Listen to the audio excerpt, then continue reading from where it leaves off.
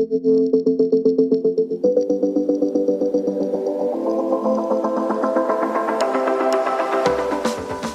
to the Tech Ed Podcast, where we visit with leaders who are shaping, innovating, and disrupting technical education. People who are not afraid to think differently, not afraid to try something new, all with the goal of securing the American dream for the next generation of STEM and workforce talent. Great to have you along with us for this episode of the Tech Ed Podcast. My name is Matt Kirkner. I am your host, and if there are three things I love talking about on our podcast, number one, it is manufacturing and advanced manufacturing. That was the world that I lived in for more than 20 years, leading American manufacturing companies. Number two, we love talking about data. We are living in an era where there is more data available to manufacturers and to all of us than ever before. Believe it or not, most manufacturers only using about 12% of the data that is available to them. The third thing is continuous improvement, process improvement, personal improvement. How do we take ourselves and our organizations and make them better every year, every month, every week, and every day? Today, we get to talk about all of this with our guest. He is Anthony Murphy, who is the Vice President of Product Management for Plex Systems. Anthony, welcome to the Tech Ed Podcast. Well, I appreciate you having me. Great to be here. Looking forward to it. So for our audience members, Anthony, who may not be completely familiar with Plex, tell us a little bit about your company and your technology. So Plex is a smart manufacturing platform, a suite of solutions purpose-built for manufacturers. And we were actually born out of a manufacturing organization. So if you go all the way back to where the company started, the original founder was an engineer inside of a manufacturing organization, and they needed to have a better quality, better traceability, and to the point you made, Matt, better access to data. And so he built a solution that harmonized everything that happened inside the four walls of the shop. And they're like, holy cow, we went from being one of the worst suppliers to one of the best. And so like this technology, there's something there. And so that's where Plex came from. And so our sort of mission is to meet manufacturers where they are and help start them on their sort of digital transformation journey. And that could be as easy as, hey, look, I just need to visualize something like OEE to quality management solutions to full-blown manufacturing execution. And even when we think about running the full plant and coordinating the supply chain with ERP and our supply chain solutions. And so, we think of ourselves as manufacturers, and we have built the software for manufacturing. And so, it's all about how do we deliver better insights and help our customers be more competitive using our products. Necessity being the mother of all invention. Here we have an engineer that is coming up with a solution internal to manufacturing. And when you think about so many innovations in manufacturing, it almost every one of them comes from somebody in the middle of the manufacturing environment needing to solve a problem, coming up with a really, really creative solution to the problem. And then, now here you have this global company that is born out of a single engineer needing to solve a problem in a single manufacturing operation. Really fascinating from that standpoint. The other thing that you said that's fascinating, and we think about, we're talking to companies like Rockwell Automation, big multi-billion-dollar international companies. A lot of the guests that we have on the podcast are individuals who are running or working at very high levels in organizations like that. But in so many ways, the digital transformation that you reference is really, the large companies, they have a solution, right? They've got a team of 10, 20, 30, 50 people working on their transformation. If I'm running a smaller to mid-sized manufacturing company, 10, 25, $50 million, I don't necessarily have that expertise on staff. When you talk about meeting a client where they are, is that what you're talking about? Is how we help not just the large multinational conglomerates, but small to mid-sized manufacturers with this digital transformation?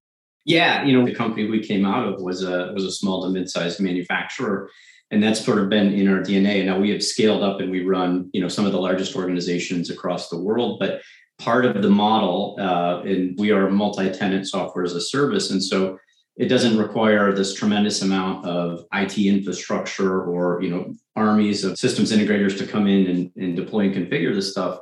It really is lightweight, but it's elastic, so it can be you got 5 people or 5,000 people, it can meet the needs. And the way we build both the product as well as we think about implementations is very much towards rapid time to value. You're a manufacturer, I'm a manufacturer.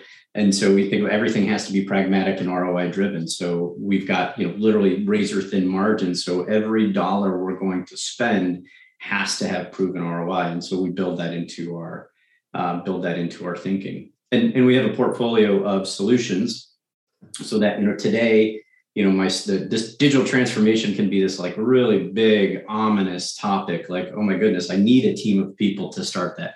It's actually not. And it can be everything from, quickly plugging into the PLCs and in one day you can sort of start visualizing OEE and scrap rates so you can make decisions to, a much bigger and broader portfolio solution. We think about things like MES. And so it is very much designed to get value, and then allow you to expand regardless of the size of the company, regardless of the resources you have at your disposal. I love that approach, and really, there again, meeting a company where they are. And you're right, this digital transformation and the idea is really, really daunting. We talk a lot on the podcast and we talk with a lot of industrial employers, small to mid-sized companies that come to us and they say, where do I even start with whatever you want to call it, digital transformation, an industry 4.0 journey, automation leadership, IIoT. I mean, there's a lot of different baskets that we can put this in. And my answer is always, use it as a continuous improvement tool. If there's an opportunity to solve a problem in the same way that we would use Hoshin Kanri, the same way we would use 5S in manufacturing, same way we might use, spending time in the Gemba, whatever that tool is, figure out where your biggest challenge is, what's going to kill you first, and then how do we bring technology to bear on solving that problem, and educate yourself around Industry 4.0, connected systems, data acquisition, data analysis, and so on. Go a little bit deeper in terms of, let's say I'm a manufacturer running a machining company, a metal fabrication company, an investment casting company like the one that you were involved in for a number of years. And I've got PLCs running my equipment. And to your point, we can plug the solution into a programmable logic controller, start acquiring data and analyzing it right off the bat. What does that experience feel like? What does that look like for the manufacturer? Yeah, I think the way you articulated it makes sense. It's, these industry 4.0 or smart manufacturing, those aren't destinations, they're journeys. And so having a big vision, but also starting small is important and has benefit. In terms of what it looks like for a customer, we tend to hear things like, but that's it. Like, that was easy. We were expecting like this really big, complex, sort of project. And so the other side is, when you start to visualize some of this, you put in the operational control and you start to visualize things like OEE or scrap rates or whatever, you start to see these cultural transformations. And so where you expect it to be this big sort of top-down thing where it's like, your OEE is terrible and your scrap rates are terrible, like, the people will start to actually change because they now have access to the information. And so, when we start to see these types of things, regardless of whether it's an OEE solution or QMS or even full MES, and again, QuickTime, much quicker and less expensive than expected, getting benefits quicker than manufacturers expected, but also like the cultural changes, which are sort of a byproduct, are really where we start to see some really interesting results and feedback from customers. And if you're walking the floor with somebody who's thinking about a continuous improvement project, thinking about where they want to start with improving, whether it's scrap rate, yield, efficiency, uptime, productivity, I mean, whatever that target is, the first question I always ask them is, how do the people on the floor know whether they won or lost every day? And every time they'll kind of look back at you and say, well, what do you mean? I'm like, hey, just think about the question. If I'm working on the manufacturing facility, operating a machining center, operating a punch press, performing assembly operations, and I walk out the door at the end of my shift, how do I know whether I won or lost? How do I know whether I added value? How do I know whether I did the work that my employer was expecting me to do?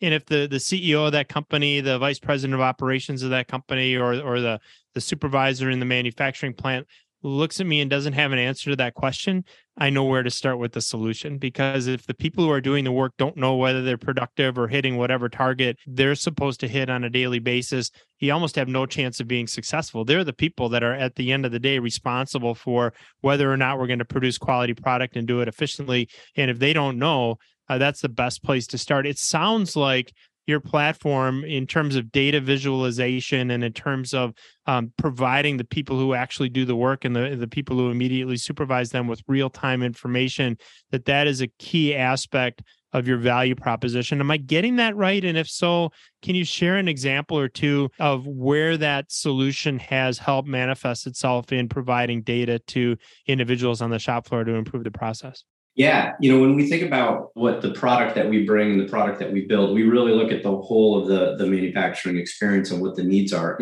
both inside and outside the four walls of the shop, right? And so, we think about alignment and goal setting and visualization and operational rigor, both, upstream to the supplier, downstream to the customer, and then inside the four walls. And so, that aligned goal setting, I think, is one of the key pieces. And so one of the things that we start with is making sure that at the upper level, like what are the objectives that we should be driving for? What does good look like? What are the targets? And then making sure that can cascade down not only into things like the reports, but into the communication with the operators. And the organization and the people need to understand, not only what does good look like, did I win or lose today, but why am I doing this in the first place? Like, it's great that my yields are changing for the better and they're going more positive, but why? Why does it matter? Right. And so, giving them that, not only that, sort of that benchmark and that finish line, but connecting them to the broader purpose and the broader mission is really, really important. We have, part of that is we offer is, people have been around the block in manufacturing, and so we can help do some of that coaching. But part of that is the tools that we build. And so to your direct question, we have everything from, making sure we're driving, inventory control and traceability and scheduling and making sure that the right operators are at the right place at the right time. But we also have things down to, not only like gauges and tooling and quality checks, but things like continuous improvement and lean capabilities, so you can do objective setting into goals and into measures. And so one of the things and they're seemingly innocuous sort of pieces of functionality, but when you think about it, it's the person who is at the place of work, right, says, hey, I see an issue that if we did this, it will have this benefit or this impact, right? And then that submits through a workflow engine, and you can sort of quantify the impact. And so we have examples where customers have run campaigns using the continuous improvement capabilities we have within the software, plus things like employee suggestions, saving tens of millions of dollars, and it's things that you would never assume, like, hey, if you just moved this crate, you drop it off 5 feet away, I have to go get the part and bring the part back, get the part, bring the part back, right? Move that closer. My favorite one is we had, there was to pop a part out of a fixture or out of a die, they had sort of fashioned their own tool, and it worked, but it was, it would break, and they'd have to create another one. Sometimes it would break the product, and they're like, hey, if you just made this thing out of steel we already have laying around, it'd be much, much easier. Again, several $100,000 over the life of the program. And so those are real savings, and it does a couple of things. I'm on a bit of a monologue here, but, it's real savings to the bottom line, right? But as importantly, back to the culture piece, we're all dealing with labor shortages in manufacturing. But now you've got we've got a workforce that is engaged, which is important. They have a workforce that is aligned, which is important, and a workforce that knows that leadership takes this seriously and is listening and is implementing, and now they're seeing the results of that feedback. And that's part of what we do. But you can do that, but to do that at scale, you need digital solutions, which is part of the work that we do as we think about continuous improvement and everything from, really robust quality manufacturing execution, but down to things like employee suggestions. Everything that I learned in manufacturing, for better or worse, I probably learned the hard way. And there's so many things that, man, if I could have just taken a crash course for 6 months and all the things that you're talking about, again, going back 20 some years ago when I was starting my career in manufacturing, how much further ahead I would have been. One of the things that I recognized fairly early on, maybe not as early as I should have, is that you can't solve manufacturing programs from the office, or problems from the office, and you can't solve them with spreadsheets and data alone. And a lot of times we try to do that. You back in from your income statement. It's like, oh my goodness, my labor is too high as a percentage of revenue. And what are the different, you pull everybody into the conference room, and what are the different strategies we could deploy to lower labor costs, on and on. And it's like finally somebody's like, they said go to the Gemba, which is, for those of us that work in manufacturing, we know that's go to the place of the action. To your point, let's go out where the work is happening, where the person is actually doing the work. Really, really important. And then once we got out there, one of the things I like to talk about is that back in the old days, you'd stand a group of leaders around a problem and you'd look at it and you'd start talking, and it really, really quickly, it became obvious that you didn't have enough data to be able to solve the problem. And then you'd go find a manufacturing engineer and hand them a clipboard and a pen and a stopwatch and have them stand out at a piece of equipment and watch and gather data and so on. It sounds like so much of that process that was manual back in the day, you're able to automate through your solution. And automating it through what you're calling software as a service. So two-part question. The first one is, did I get that right? And are we actually starting to automate a lot of those old manual processes we use for continuous improvement and data acquisition? And number two, explain a little bit more about the software as a service model. When you think about software and even you think about continuous improvement, there's really two aspects to it. The first is, you put in digital solutions to drive operational rigor, to make it hard or almost impossible for people to do the wrong thing, right? So you're driving the behavior. Check sheets or Excel spreadsheets rather, and checklists and on clipboards, those can only ever follow the process because you're going to fill it in after some work has already been done, right? So that's step one. But step two is you're driving that rigor, and then you're collecting data along the way. And so you can visualize that and say, hey, I got maybe an issue here or an opportunity for improvement there. And so when we think about the products that we deliver, it's very much, let's make it almost impossible to do the wrong thing. Make it easy to do the right thing is actually the way we like to say it. Try to take a little more of a positive spin. And so that everybody can use it regardless of skill set or tenure. But then we're collecting that information and delivering insight to the leadership. And then they can bring the team around to go make those improvements. And so as part of our quality management solution, we have things like 8Ds and 5 Ys built into the software so that it will drive the behavior. And you can, to your point, like, hey, look, you never solved anything from sitting at your desk, looking at an income statement. It may highlight a problem for you, but you got to get out to the floor and figure out where that is. And so we bring all of that together along with some of the alignment pieces. Sure. To your question about software as a service, this is one of the things that I still remember when I joined Plex 13 years ago now, which time flies when you're having fun. When I saw the solution, I was like, I wish I had all of this when I was running, my manufacturing plant, because this solves all the problems.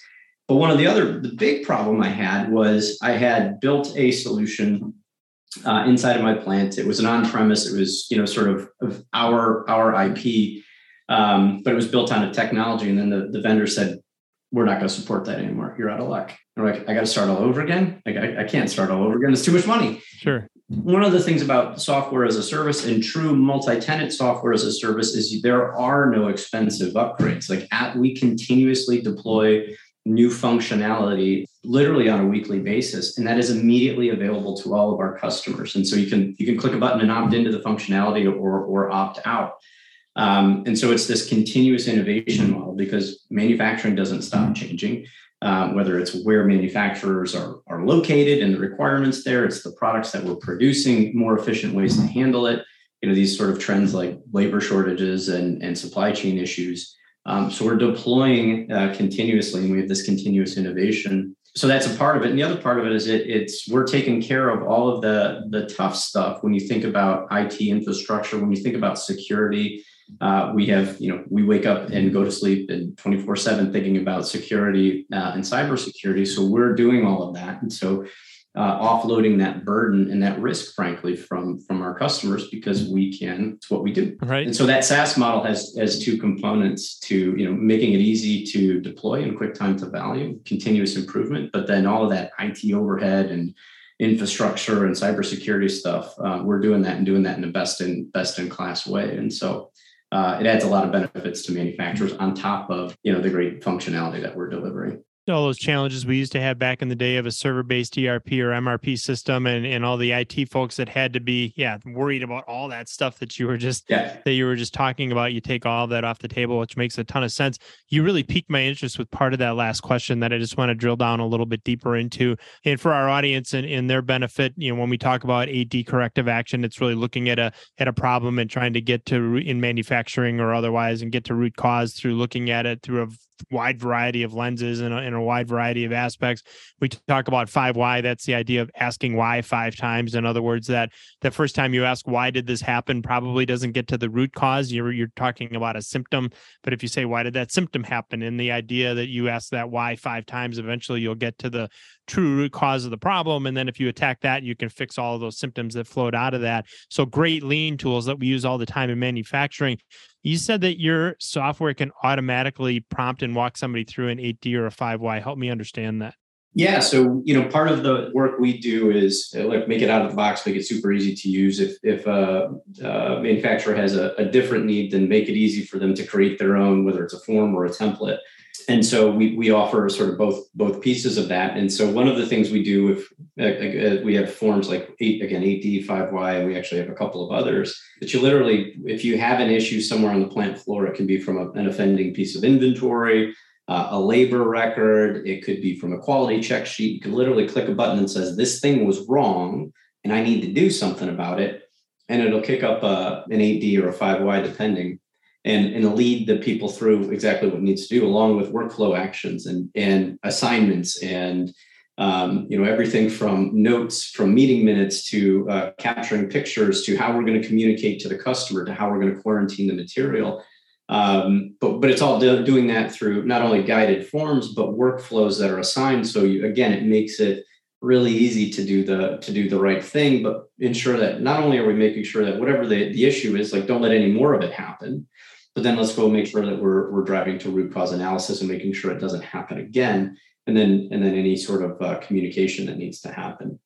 And one of the other things that we look at very strongly, and it's especially now with the labor shortage that manufacturers are experiencing, is you need to bring multiple perspectives and viewpoints into those types of things. And so it's very much a team-based approach that encourages, hey, don't just grab the supervisor and the operator who maybe made a mistake or at the machine, but bring in other people from other areas who have different perspectives, so that they can see it, they can contribute, see something maybe that you didn't, but also they'll take that learning and be like, hey, look what we're doing over here, back into their area of the business, whether it's a different product or a different line or whatever the case may be. And so all of that, again, we digitize it, we automate it, so that, take all that, sort of administrative stuff off of the plate. So you don't have to worry about that. And you can use your brain for something a little more creative than administering a checklist. So you're actually vindicating me for all the times that I would invite, for example, an assistant controller into a Kaizen event or a CI event,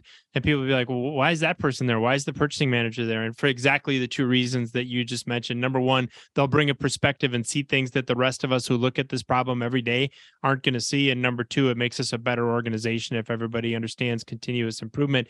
Your example, Anthony, is really, to me, it's like it's continuous improvement and corrective action in real time. I mean, back in the old days, you'd have a yield issue, maybe even a customer opened up a corrective action or requested one, or you opened one at final inspection because you had an order that was that had a defect. And now you're saying we do that in process, and we can actually do the 5Y or do the 8D or whatever other root cause analysis tool we want to put to work. We can do that in real time, capture the data, and really accelerate continuous improvement, which is what I'm hearing from you is a huge part of your value proposition as manufacturing continues to evolve, and not only speed to market, but speed to solution becomes really, really important. You've got that built-in information and that built-in continuous improvement model right in the software, which is really cool. I want to share an example with you. I was at a manufacturing facility, super connected, data-driven, smart sensor, smart device-driven manufacturing process, tier 1 supplier to automotive. And I was touring their facility about 6 months ago, highly automated, and he's got data everywhere. And he's got, you can see the operators performing an operation and then looking up at the screen to see where they're standing, and supervisors walking throughout the facility and tracking yield and tracking throughput and tracking productivity, tracking lead times. I mean, all of this information in real time. And I said to him, I said, wow, this is a really, really cool MES system. What is this? And he said, well, have you heard of Plex Systems? So he was actually using your software and your platform to do all this. But I was just absolutely fascinated by what I was seeing. And on that topic of really, really tailored demonstrations and specific applications of advancing technologies, I want to turn our discussion now to the Connected Systems Institute and give you an opportunity to highlight that partnership a bit. I think our audience certainly is familiar that I'm on the advisory board for that organization, doing really great things with connected systems and advanced manufacturing, Industry 4.0 technology in Southeast Wisconsin. So talk a little bit about that partnership with the Connected Systems Institute, highly Rockwell driven. FANUC has a huge place there. APT Manufacturing Solutions, certainly very active there. Microsoft. Tell us about Plex Systems' role in that initiative at the University of Wisconsin-Milwaukee. Yeah, and it's like one of the things that's super exciting about being a part of Rockwell now is we have these opportunities, to give back. And part of the way we look at what we're doing is, we want to, automate away, standard processes where it doesn't require, a person to do that stuff. So it's like, look, take the mundane and the routine or the unsafe, augment, where we can, skilled labor, and then likewise create the next generation of manufacturing and manufacture and really champion sort of this cause that manufacturing is not this like deep, dark, dirty place where, things catch on fire and you come out looking like you just left you were in the mines or something like that. And so there's just a lot of this work that we're doing. And so one of the things that's really central to us is giving back and building that next generation. And so one of the things we're doing with Connected Systems Institute is we have put in both our software as well as services to do implementation so we can run the line that they have there and drive everything from, MES. We're working with their students to drive integration to the SAP instance that they have, but also driving down into the PLC and the PLC control. The thing I love about CSI is it's very much focused on the students and enabling the next generation of manufacturing leadership. But it's also a place where manufacturers can come to learn about smart manufacturing and Industry 4.0. And if they're thinking about transforming their business or maybe having struggles, it's sort of an oasis to come in and learn a little bit and learn that it's not as daunting or as difficult and get some help.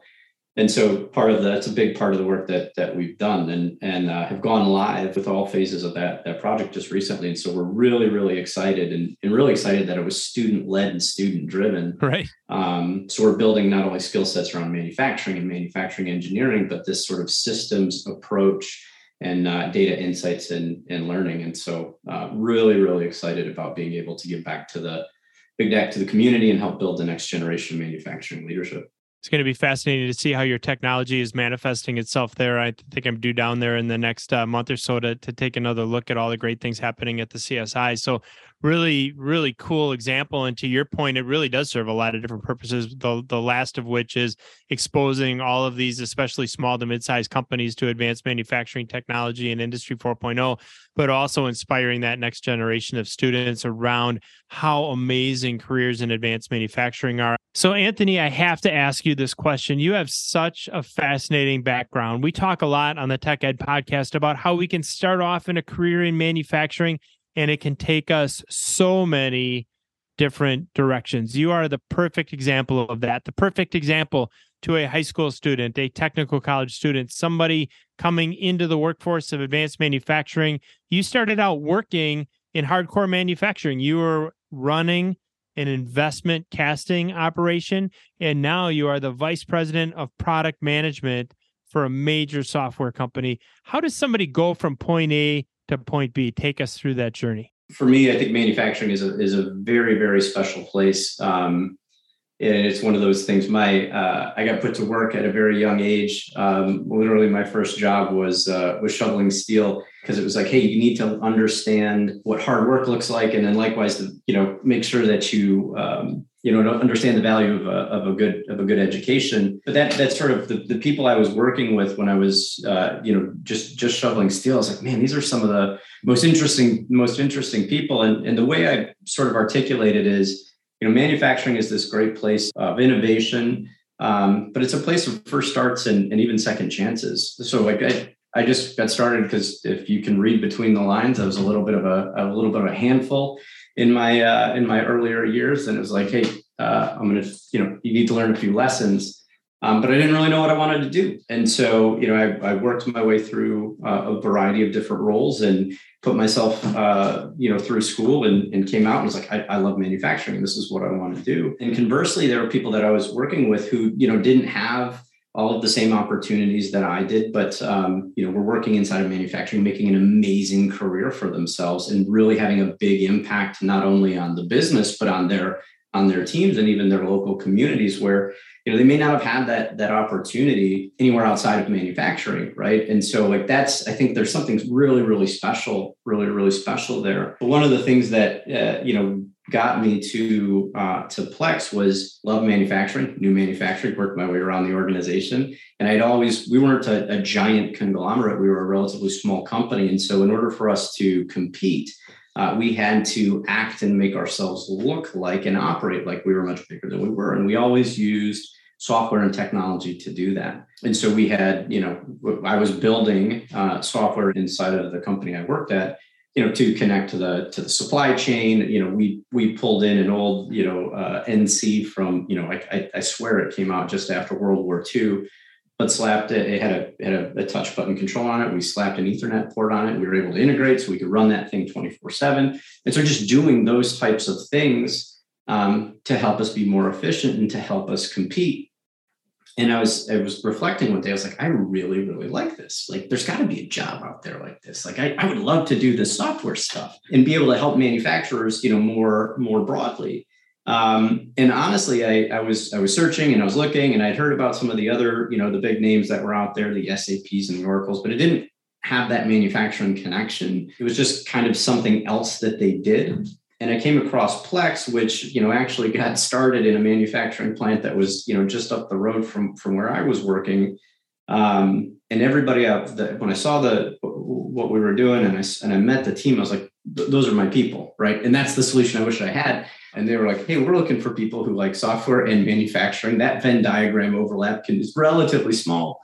And so I joined the team and we were a much smaller company. And so had an opportunity to, work around the organization, everything from implementation and support, really driving outcomes for our customers and being close to our customers. I had some responsibility in sales and growth. So I made my way out to California because as we were expanding geographically, they needed somebody to come out and help start up an office. And so I moved west and was like, hey, it's kind of warm out here. I'm not moving back to Michigan. And then ultimately, because of that, that connection to the customers, found my way into product management where I can, help drive the strategy and the vision forward and really help our customers use Plex as a competitive advantage. So a little bit of a winding career path. I'd like to tell you it was all by design. It absolutely was not. It never is. Just looked for the hardest problem and where things were the most nebulous and least defined. And I was like, I'll go do that. And here I am. I love that line about first starts and second chances. I'm going to use that. I'll give you credit at least a few times before I just flat out steal it. But that's a great line. I really, really like that.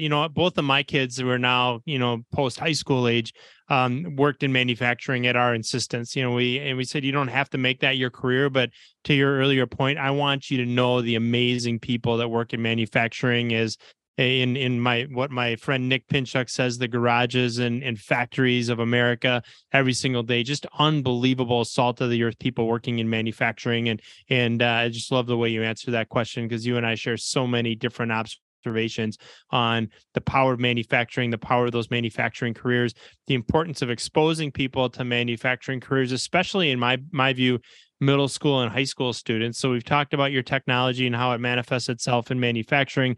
We've talked about its applications at the Connected Systems Institute at the university level. Are there applications for what you're doing in high schools, and how should we be exposing young people to the technology? Yeah, I absolutely think so. And I think, the more we can drive education and awareness, I think the better off we'll be. If you think about, just shop class, right? I think the thing I remember most about high school is calculus, because that was really, really tough for me, and shop class because I learned the most. And I think there are great opportunities. There's actually in Wisconsin, there are high schools that have built manufacturing businesses to teach kids not only about, it's like Shop Class Plus. This is what it looks like to run a business, and everything from accounting and finance to the marketing to the team leadership. And a component of all of that is, not only the hard skills that you learn, but also how to interact and leverage technology is not only a thing to do and a skill to understand, but what you can use that technology for to drive change. And I think underpinning all of that is it helps you be more comfortable with change, which is a constant in accelerating these days. And so I absolutely think there is, and it's one of the areas we're looking at diving into next is scaling out what we've done with the CSI initiative. It's amazing how technical education and now technology education has evolved to your point, from what used to be shop class to then technical education. As we close up our time with you today, Anthony, we've had just a really great conversation. I'd love for you to touch on one last question. And that is, if you think back to the 15-year-old Anthony Murphy and all the things that you've managed to learn and all the things that you've managed to do since you were a sophomore in high school, for instance, if you could give a piece of advice to that 15-year-old or 16-year-old you, what would you wish that individual had known? This is advice that I give to anybody who asks, who's whether in high school or trying to figure out their career. There's sort of 4 or 5 things. I've never been one who's been short for words. To the point you mentioned earlier is learn to build. What learning to build something teaches you about systems thinking, and it teaches you about how to get to root cause and really get to the root of a problem. And I think that's the number one skill set. I think the other is, it's all about people. And so be patient and kind to yourself and to others and go together and go take others with you. I think the second big skill set that you can have in life is understanding how to work with and align across different groups. The third piece that I say is like, look, I'm not particularly special in any way, shape, or form. I think my greatest gift is that I got a thick skull. And so I'll just run into anything over and over again. But so go do the hard stuff and the stuff that, everybody else is afraid to do or sees as too risky. If everybody else is walking away from it, it's usually a good indication that you should walk towards it. And then the last piece is that you've got this, right? And you can absolutely do it. And the journey may be circuitous and it may take you longer than you would like, and it may be unclear at times.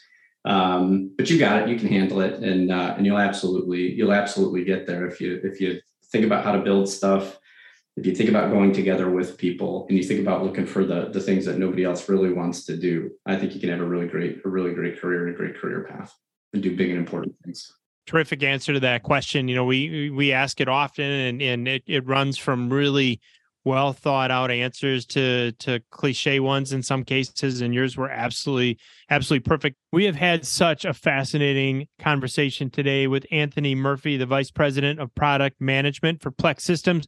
We have talked about education. We've talked about higher education. We've talked about how his product goes to work, improving the processes of manufacturers, large and small. And we have talked about his fascinating professional journey and his advice for the 15-year-old Anthony Murphy. Anthony, thank you so much for taking time for us here on the Tech Ed Podcast. I appreciate you having me.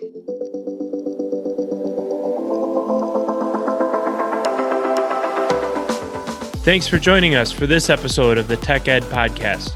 If you haven't already, subscribe, leave a review, and if you like this episode, share it with a friend. New episodes launch every Tuesday, so listen in next week.